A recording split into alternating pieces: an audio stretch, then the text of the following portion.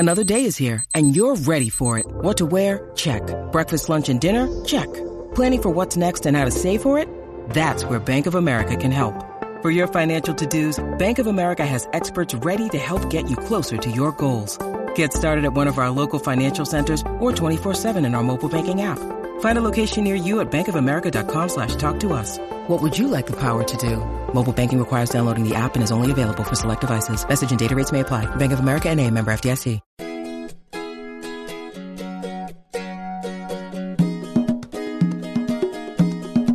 Welcome to the Modern Homesteading Podcast. We have allowed ourselves to become so disconnected and ignorant about something that is as intimate as the food that we eat. Be prepared to grow your own for victory. God said, I need somebody strong enough to clear trees and heave bales, yet gentle enough to yean lambs and wean pigs and tend the pink-combed pullets who will stop his mower for an hour to splint the broken leg of a meadowlark. So God made a farmer. Hello and welcome to the Modern Homesteading Podcast. I'm your host, Harold Thornborough, and glad you're back with us again this week for another great episode. I'm going to be joined by Steve Dinicol later in a conversation, and he's going to tell us all about his homestead and what he's doing there. And it's a real good conversation. I think you're going to enjoy it. Before we get into that, though, I hope you're really enjoying your fall weather this year, and we kind of wrap up the garden, and the harvest is pretty much over, and we're picking things here and there. But, there's just seems to be a little bit more time to just enjoy the season and get out and do a few things. And I know we've been, visiting the apple orchards, and we've been, going to some state parks and just checking out the fall colors. And we have some cool state parks, especially down south from us here. And they got some nice overlook scenery and things like that along the roadways. And you can pull over and kind of just check out the wilderness and the fall colors. And we love that. We just love to enjoy nature and see all the things there are to see. And, I just hope you're doing that as well. I hope you're getting out, you're enjoying the weather, you're enjoying the scenery. And, there's still things to do around the homestead. We're still preparing for winter, and we're still, doing some preserving and getting things ready and putting some things up for the winter. But, it's just a great time of the year. I love the hunting seasons. I love nature. I love the cooler weather, and I hope you're enjoying it also. So get out there and do that if you haven't done that yet. Been doing a lot of things around here as far as still preserving, like I said, but, I tried something the other day. I tried to take some apple cider and make some jelly. And I'm telling you this because I just want you to know that even after you've done this for a while, there's going to be failures, and you're going to have things that you just don't understand. And I'm trying to make some jelly out of some apple cider, and I got this weird separation in this apple cider while I was trying to do it, and it just didn't come out right. I was trying to do it without pectin. I've never done that, but I'd read a fair bit about it. And if you cook it down enough, it's supposed to gel up, because of the natural pectin that's in apples. And I don't know, I did, and it cooked it down quite a ways like I was supposed to, and it just got this weird, it never really gelled up properly, and it got this weird separation in it, and I just like, wow, what happened there? But, it just goes to show, you can do this stuff, and you're still going to have failures. And, don't feel bad about that. You just move on to the next thing. You try to figure it out and do it right the next time. And I think maybe I overcooked it or cooked it too long. I don't know what happened, but we're going to have these things that just work out sometimes, and sometimes they don't. And I think in my conversation with Steve, we talk about that a little bit, that, there's a lot of things you try and you fail at, and you try to get better at them, and it's all a learning process. So I think you're going to enjoy this conversation with Steve. And, one thing I think you're really going to get out of this conversation is that, him and his wife, they work full-time jobs while they're operating their homestead, and it's 133 acres. And, he's a busy guy. Him and his wife are busy people, and yet they still find time to homestead. So let's just head on over to that conversation with Steve. Today I'm joined on the podcast by Steve Dinicol. Steve is homesteading in British Columbia, Canada, and he's a real active member of our Homestead Front Porch Facebook group. He's always eager to help others with answers or give advice. And with that, Steve, welcome to the Modern Homesteading Podcast. Thanks. Happy to be here. I'm glad to have you. Would you want to just take a couple minutes and just tell us a little bit about yourself and how you got started down the old homesteading path?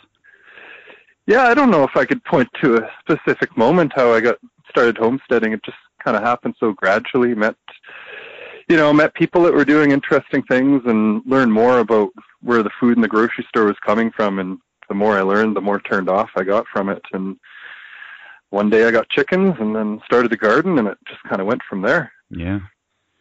Yeah, that's a pretty common story. People just get a little bit freaked out about the food situation for sure, and then gets them down that path, which glad to see people waking up to that. Oh, and it definitely convinces you when you grow your own food, and it just tastes so much better. Yeah, it tastes different, doesn't it?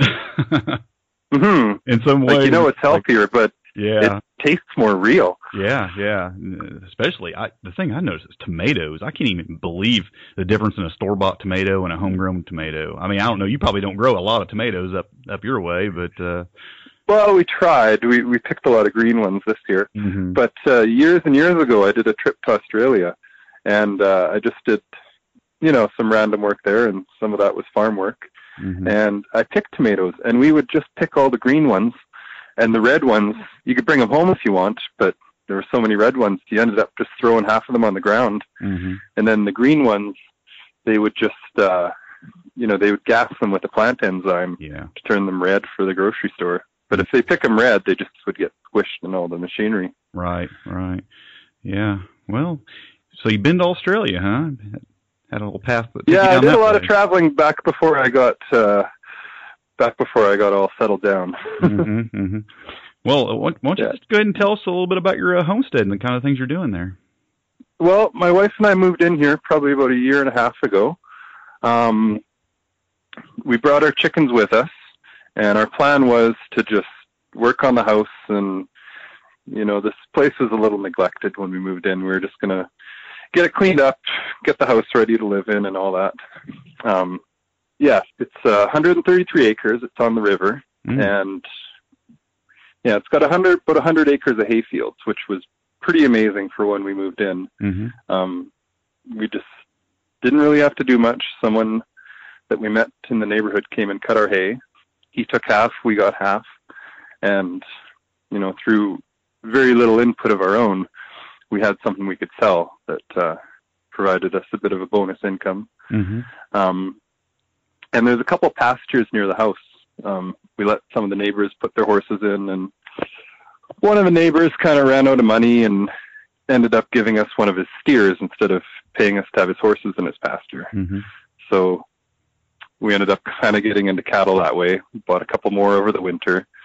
So we got 3 heifers and a steer, and next year we're going to have calves. So that's a little ahead of schedule. Yeah. We ended up buying some sheep last year, and just kind of on a whim. I guess I've got a few what not to do's on the homestead. They showed us where the holes in our fences were. Yeah. Just not quite as bad as goats, but close, huh? No, we're scared to get goats, actually. Yeah. They will get out. They'll find a way. Well, we were pretty lucky when the sheep got out because we thought we'd lost them, and then it turned out they just went into the barn. So that's the livestock you're doing, just sheep and cattle? Yeah, and chickens. Oh, and chickens, yeah. This year we tried some meat birds and some turkeys. We've probably got about, on average, 35 to 40 laying chickens. Mm-hmm. And some of them go broody all the time, so we end up hatching a lot of chicks. I think this year we probably hatched about 150 chicks. Okay. And it works great for us because it replaces the layers that we have, and we end up selling a lot. And mm-hmm. it's a bit more work, but you make a bit more money off it than you would for eggs. Mm-hmm. And it's just kind of exciting to be having little chicks hatch, and we've got so many mixed breeds. You kind of see them grow up into all these different colors. It's kind of neat. Yeah. So are you selling your eggs at like markets, or how do you? No, just through people my wife knows. She was cutting hair for a while, so that really, like, I've lived here for maybe in the community for 3 or 4 years now, mm-hmm. and within a month of her being here, she knew more people than I did. cutting hair, and now she's a coach of the figure skating club. So she's just right in with the community, and we, domestic supply when it comes to anything we grow here. Mm-hmm. But we're at a pretty small scale. Yeah. Same thing with your, what do you, the sheep, or are raising those for meat, or and the cattle as well? Or? Yeah, they're hair sheep, so okay. Their wool's pretty useless. Mm-hmm. Yeah. But we just started with 3 bred sheep last year, and they lambed over the winter. It wasn't quite the ideal time of lambing. We had to stick around for Christmas and New Year's and all that, because I think our first lamb was born December 23rd, so we didn't get to go down to see our family, but it was a pretty exciting time anyways. Mm-hmm. We ended up having 5 lambs. One unfortunately got bloat. It was a bottle-fed one. Mm-hmm. And I guess that's something we need to learn a little bit more about, because they are pretty susceptible for bloat between 3 and 4 weeks once mm-hmm. they start transitioning from milk to hay. But it's part of the learning curve. Oh yeah, it's all a learning process, isn't it? Yeah, it was pretty sad that a lamb had to die while we learned, but the rest of them are doing amazing. That's good. And we've got 9 ewes now, so next year we're going to have enough lamb that we'll be able to sell some. Okay, yeah. And your plan just selling to people on those as well, or? I think so. The people I think we know enough people that like lamb, and mm-hmm. if not, Carly will probably just put an ad up at the rink, or we'll just put an ad up online. Yeah. But I don't expect we'll be overwhelmed with lamb meat this year. Yeah. Well, it sounds like just in the livestock alone, you got enough to keep you busy, but you do quite a bit of gardening as well, right? Yeah, well, the garden, this is our first year with the garden. I had a garden at a previous place I lived at, but this is the first year at the garden. It's kind of your classic story. Potatoes and zucchinis were out of control, and we were giving away zucchinis and freezing zucchinis, and I eat a lot of potatoes, but we've got at least 2 wheelbarrows full of potatoes, so mm-hmm. maybe you'll see me through the winter. Yeah, that's a nice little crop. Tomatoes, we had a lot of green tomatoes. We're up in zone 4, so we could potentially get a hard frost in the start of September. Yeah. So it's a little touch and go with some of these things. Sure, you see a hoop house in your future or anything like that to extend your growing season? Or? Yeah, we'd like some sort of greenhouse. We're probably a few years away from having the time to build something like that. Yeah. But it's definitely something we talk about all the time. Oh, because the people that do have greenhouses, then they can grow properly ripened tomatoes and eggplants and stuff you guys enjoy down south. Oh yeah. I would think you definitely would want that up there. Extend that growing. I can't even imagine trying to grow food in the short seasons that you guys have to grow in. Yeah, some things do really well. Your root vegetables do really well because you can get them planted before your first frost. And those things seem to do a lot better because they got an extra month in the ground. Yeah. But, yeah. Okay, how big is your garden? Oh, I would say it's not that big this year. We're going to double it next year. Okay. It's probably maybe 15 feet by 40 feet or so, something along those lines. So that's just a good-sized garden to start with, and doubling it next year, it's probably going to feel like twice as much work, right? Yeah, well, we're kind of at the point where just with the animals we have, we've got enough meat for a year. Mm-hmm. And if we do a better garden, maybe we can have vegetables throughout more of the year and eventually through preserving be able to, support ourselves with food that we've grown almost the whole year. Mm-hmm. But where we're putting the garden next year, we've got our meat chickens and turkeys in these dog kennel cages so that they can peck at the grass and fertilize the ground. And, mm-hmm. We move them every once in a while. But we did find the grass where we put our garden this year to be a bit of a hassle to weed. Yeah. So hopefully round 2 of the garden's going to be a little better. Yeah, it'll be just like the animals. It'll be a learning curve, and those get better and better each year. For yeah. Sure. And you do it. You know, some things you have to just try and fail and switch to something else and just keep trying things till you get the system that works, right? Mm-hmm. And that process makes you a little more efficient too, because sure. we do feel a little overwhelmed at times. I think we let our enthusiasm get away from us here and there. Yeah, you've got a lot going on. And then get a little stressed out. Yeah, for sure. Well, we both work full time too, so it is a lot. Yeah. Well, I've had some chats with you on Facebook a couple times, and it sounds like you're pretty into foraging, like mushroom foraging and things as well. Yeah, it's something I did more before we owned property. I learned a variety of mushrooms that we can eat, and I work out in the bush too, so whenever I see a berry I can eat, I have a couple. Yeah. How did you really learn that? I mean, is it just something you grew up doing, or somebody teach you that, or what? When it came to mushrooms, I met someone that was into picking mushrooms, like very experienced, but he didn't have a car, and I wanted to learn, so I gave him a ride out to the mushroom patch, and he showed me, a real variety of mushrooms I could pick. I live in a totally different climate now, so I've been learning the different mushrooms we have here. And I've actually learned of a couple that grow basically in our backyard. And it's pretty nice. You can just walk back there, pick a couple mushrooms, and you got a nice little side dish. Yeah, for sure. Yeah, that's something I've always been a little bit leery about. We have, we have a few kinds around here that are safe to eat. I really only grab a couple kinds, that I'm sure about, and I just avoid the others.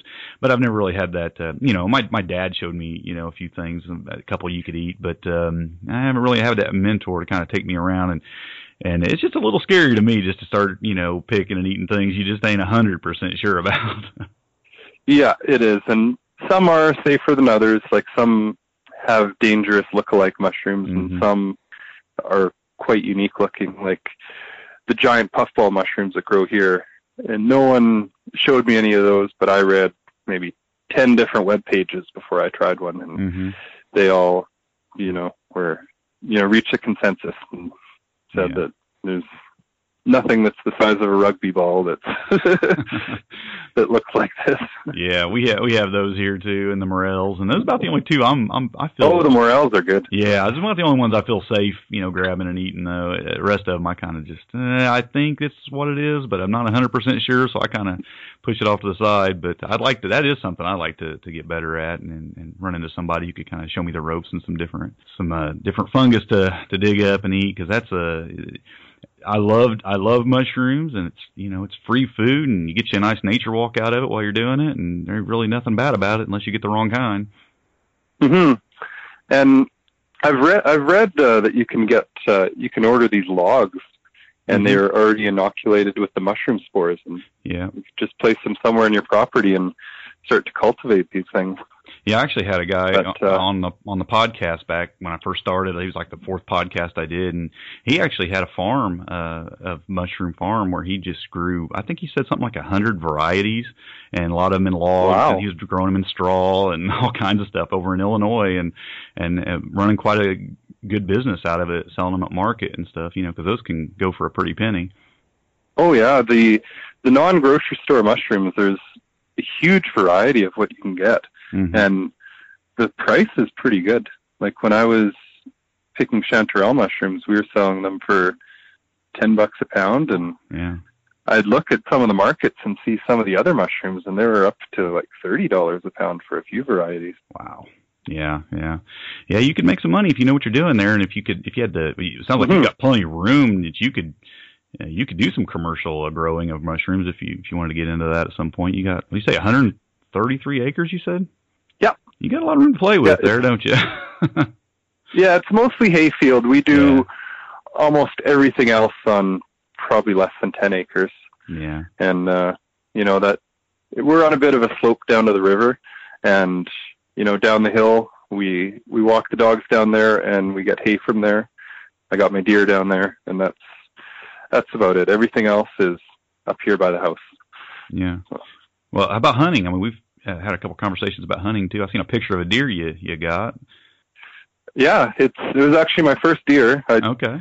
I wasn't successful last year, but this year, just on a whim, I listened to your podcast about getting excited about the deer season, and okay, I'm gonna just have a walk down there, and it took me about 20 minutes, and I got my first deer. That's awesome. That's the way to do it right there. Yeah, I still haven't gotten one. I still haven't even seen one this year, but I haven't been out much either. I've been pretty busy and haven't really had a chance to get out there. But boy, if I could have seen one in the first 20 minutes, I'd have been all right. Yeah, I've had that experience too, though. Yeah, it's been a pretty big year for deer around here. I think maybe it's because of the warm winter last year, or maybe because we didn't have a chance to get a second cut on our hay. There's a bit more alfalfa for them, but they are all down there all the time. Yeah. Did you process that yourself, or did you take it somewhere? No, I just skinned it and gutted it, and I brought it to the butcher. Okay. Because I had to go to work the next day, and he does an excellent job. Doesn't charge that much. So yeah, I've been in that boat too. You get one of those things. It takes them a little bit of work and a little bit of effort, and if you just don't have time for it, nothing wrong with that. Taking it somewhere. Do you plan on doing any of your own processing on your livestock, or? I have with our chickens, and I might have to do a lot more of that in the future. Because right now there is a lady that processes chickens, but she's getting older. She said she's going to either sell her business or shut it down next year. And I've heard from other people in the community that she says that every year, but I think she might mean it this year. And if she does, then there's nowhere really for us to get our chickens processed. So then I would definitely have to do it myself. And maybe you have to get only do it for personal consumption. Yeah, well, if she sells her equipment, maybe you can just purchase her equipment from her. Yeah, it would kind of depend how big it is. There's a lot of strict rules around here. Yeah. Like if we processed it ourselves, it could only legally be for personal consumption. So if she's got, a big industrial plucker, I don't know if that's practical for us. But a little plucker would be great. Yeah, I've seen some homemade versions of those too, with buckets, and you buy the little rubber inserts that that drill holes and pop them in there. And I just seen some different setups that people make some homemade versions of those, and doesn't look too difficult. Yeah, I've always skinned mine, but I would, if we're going to be processing our own on a regular basis, I'd definitely like to work on something like that. Yeah, sounds like you're going to have plenty of them around. I mean, you with the amount you have. Oh, yeah, between, we did the Cornish crosses this year, but between that and the roosters we get from the layers we hatch, it's probably going to be just under 100 chickens this year. Yeah, that's a lot of work. No doubt about that. Got to do that yourself. That's You might want to have like a processing party and invite a few of your closest friends, huh? Yeah, that might be the way to go. For now, it's just been kind of me doing as many as I can in a day, and makes my wife cry when I kill the animals. She's not big on that. Huh? She usually hides. Well, I'll tell you what, it is easy to get attached to them for sure. Oh, it is. Like when it was time to process or to slaughter the lamb, that was kind of a sad moment. Like they're just such friendly creatures. It's just you raise them for meat, but it's still sad to see them go. I worry when I see people who can kill animals with ease and absolutely no emotion about it at all. It makes me a little nervous. 'Cause I think you should feel something when you take the life of an animal, even hunting. But it's less when you're hunting than when you're raising livestock. But still, you should feel something. When you're taking the life of that animal, there's an appreciation for the life of that critter. When you're raising it and what you're raising it for. And, I've met people, though, that it seems like it doesn't. I mean, I guess after you do it so much, you don't show the emotion, but it seems to me you should always feel something, Yeah, I agree 100%. Yeah. Well, let's talk about plans for the future of your homestead. I mean, we talked about a couple things, expansions here and there, but what are things you thinking about doing? Or? Oh, we go kind of back and forth on our plans. We're just deciding what to do, but we're going to have calves in the spring, so we'll see how that goes. I think we'll probably get enough cattle and sheep just to eat up the pasture that we have near the house. And we've got plenty of hay to feed them over the winter. So, and they're pretty low maintenance in the summer, at least. We mostly just have to fill up their water. In the winter, it's a little more work, but it's not too bad because I'm working less. Chickens, we're definitely going to keep the layers. I do wish that I built the coop bigger because I'd be happy to have twice as many laying chickens. Mm-hmm. And meat birds we'll probably do again. Turkeys, probably not, because they're just not as hardy as the chickens. Really? We just seem to have a lot more dye. The poults cost a lot more, and you have them around a lot longer too. Yeah. A lot more feed too. Yeah. Yeah. Long-term plans, though, we want to have bees, and there's the slope behind the house that I've been clearing some fallen trees out of the way, and maybe going to mow back some of the weeds, and hopefully we can get some better grass growing in there. And on that hill, we could either have, additional pasture for the cattle, or possibly goats if we get a good enough fence back there. Yeah, you're gonna need a good fence for goats. I've had experience with goats, and yeah, they get out. Have you had goats? Was raised with goats. My dad we had goats. Oh yeah, and they got out every chance they had, and it seems like no matter what you did, they'd find a way. And I was a bit funny story. I think I've told it before on the podcast, but we rode the school bus to school, and I remember walking out on the front porch one morning, and there's the whole herd of goats is standing on the front porch, and I'm trying to get on the school bus, and they're trying to get on the school bus with me, and not the kind of thing you want to experience when you're a middle schooler. It takes a while for the kids to let that one down.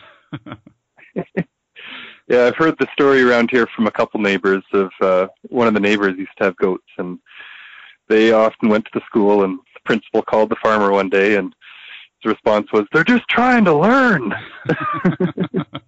Yeah, they're a handful. I mean, they're fun. I think they're a fun animal, and we milked ours, and we also had some meat goats, and they're a fun animal to raise. I mean, and they weren't hard. They just they're escape artists. There's no doubt about that. Yeah, maybe they don't escape as much if they have a lot of pasture, but I don't know. You know how these animals are. They just see some green on the other side of the fence, and they want it. That's the thing, isn't it? It's always greener on the other side, for sure. Yeah. Well, it sounds like you got some big plans going on there. I'm interested about the bees. How does that, do you know somebody around there that's raising bees? Or?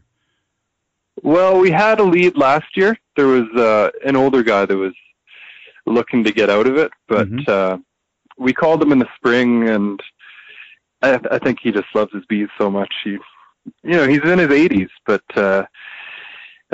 he wants to keep doing it. So that's great for him. Happy for him. But sure.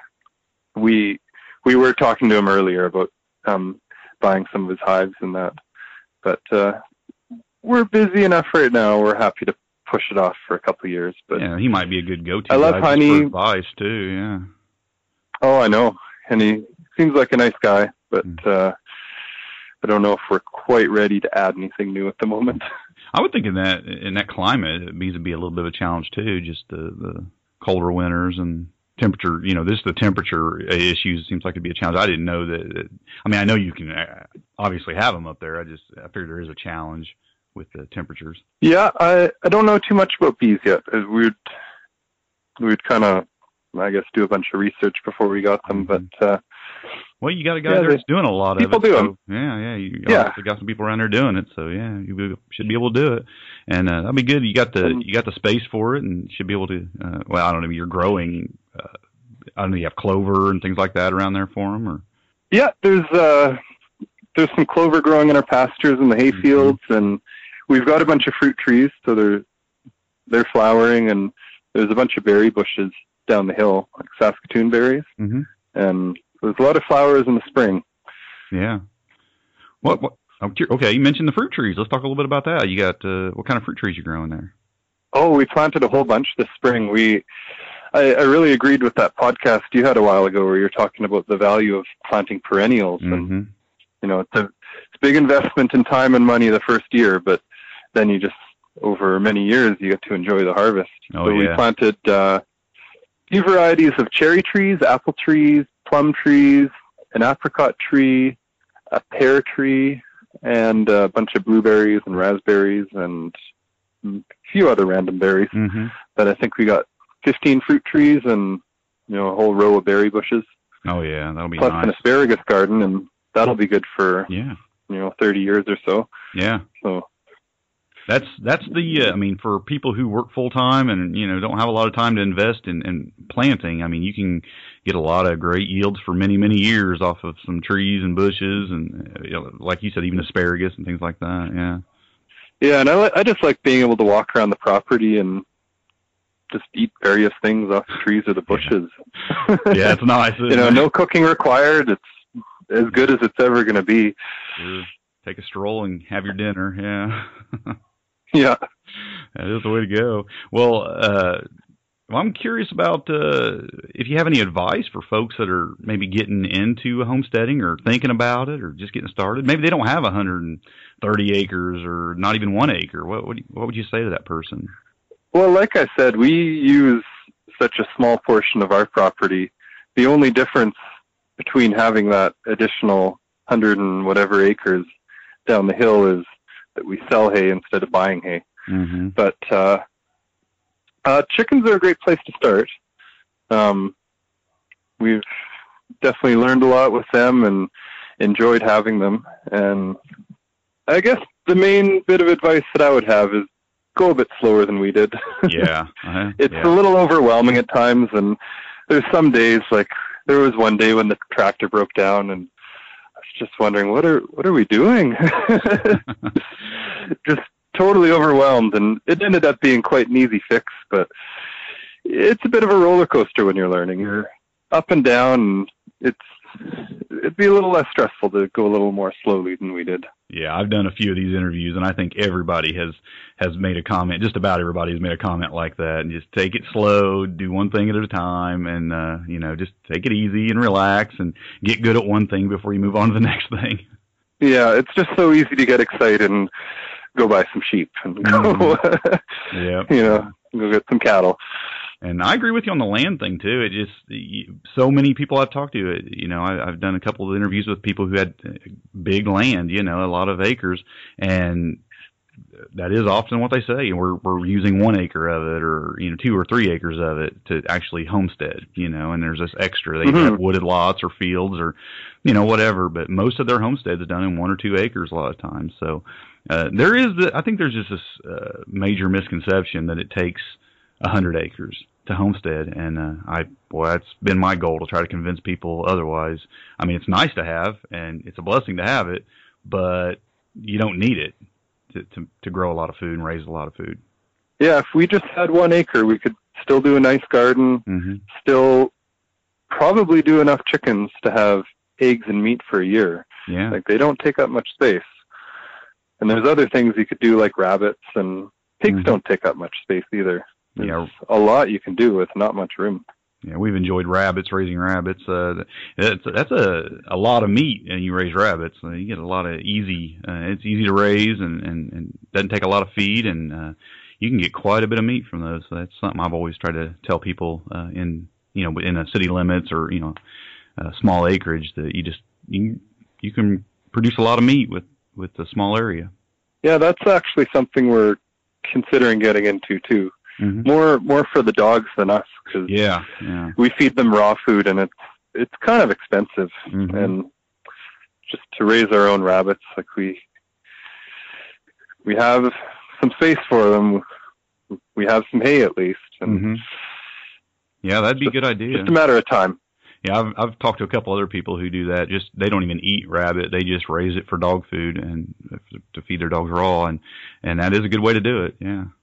Yeah, I got kind of excited when I listened to your podcast about the colony raising, because up until that point, I thought you had to have them all in the little cages, and we just decided that sounded like a lot of work.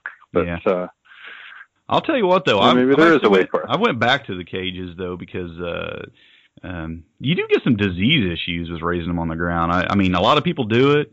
And, I raised a lot of rabbits, especially one summer I did it. There was just more than I could handle, really.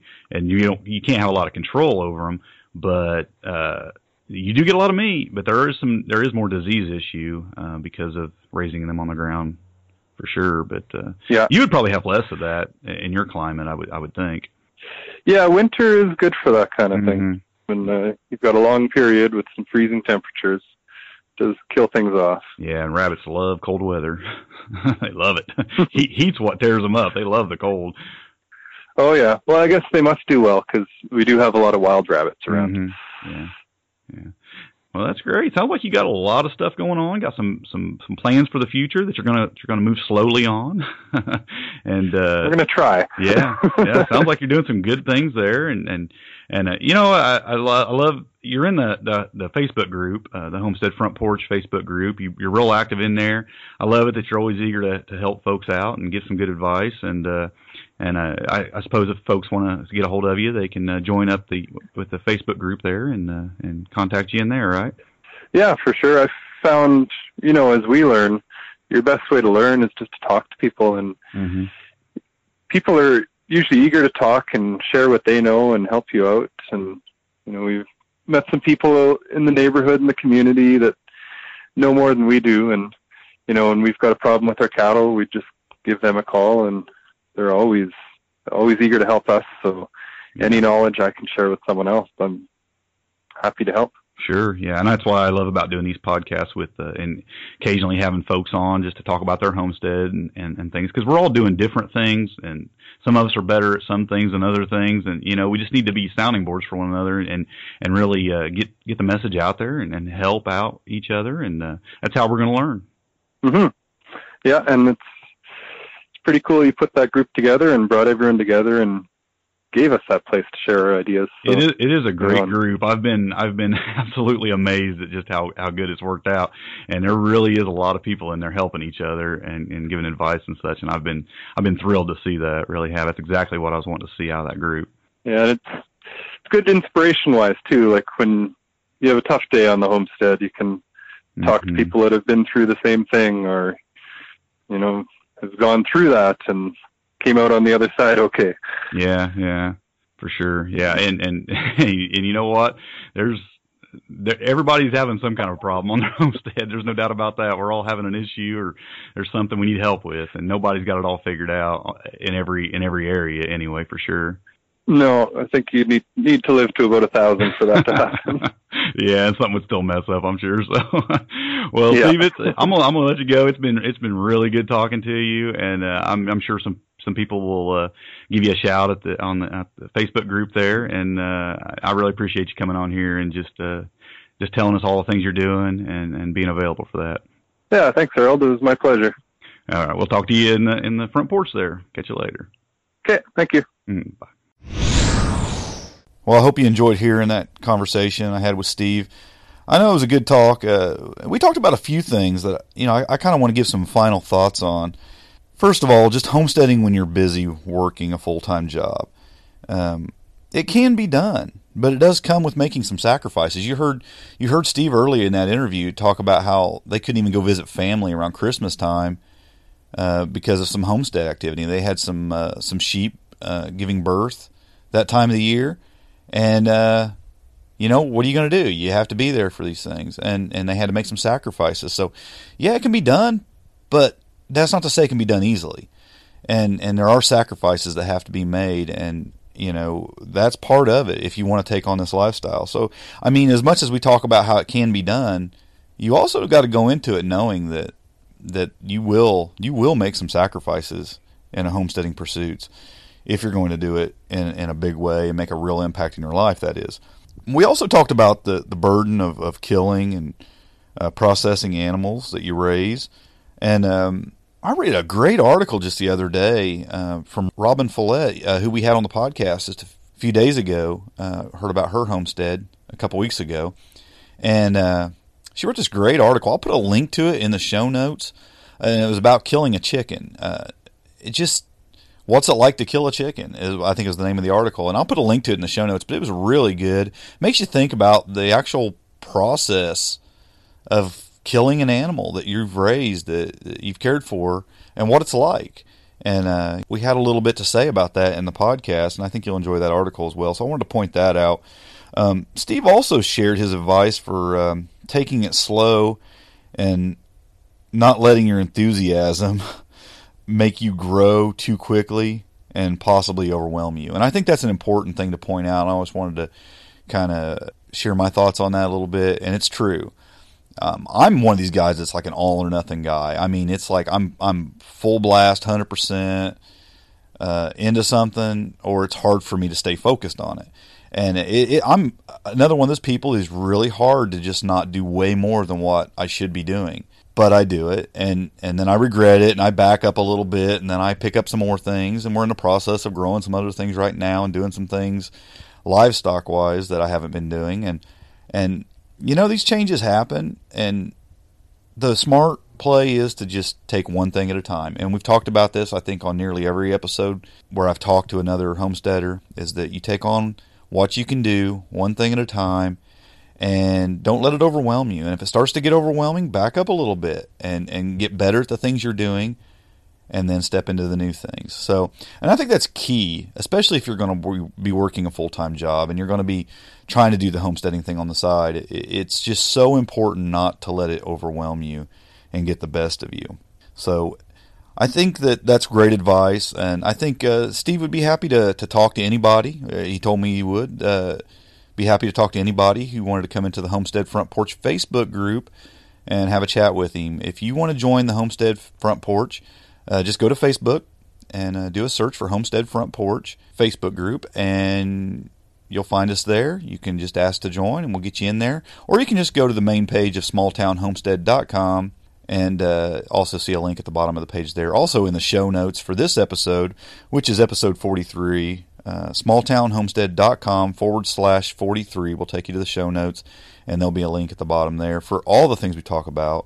There'll be some other links there for some resources and such. Also, I'll put a link in there for, I had mentioned to Steve about making your own chicken plucker, and there's a great book out there on that and about how to do that, and I put a link to that book. It's not a free book. It's an actual paperback book that you can buy, and it talks about how to make a chicken plucker, a homemade chicken plucker. And I'll put a link to that in the show notes as well, plus the article, plus a couple other podcasts I did. The one on the mushrooms, we were talking about growing mushrooms, and I had an interview with Mike Hatfield back in the early days of this podcast, and things are done a little different since the early days.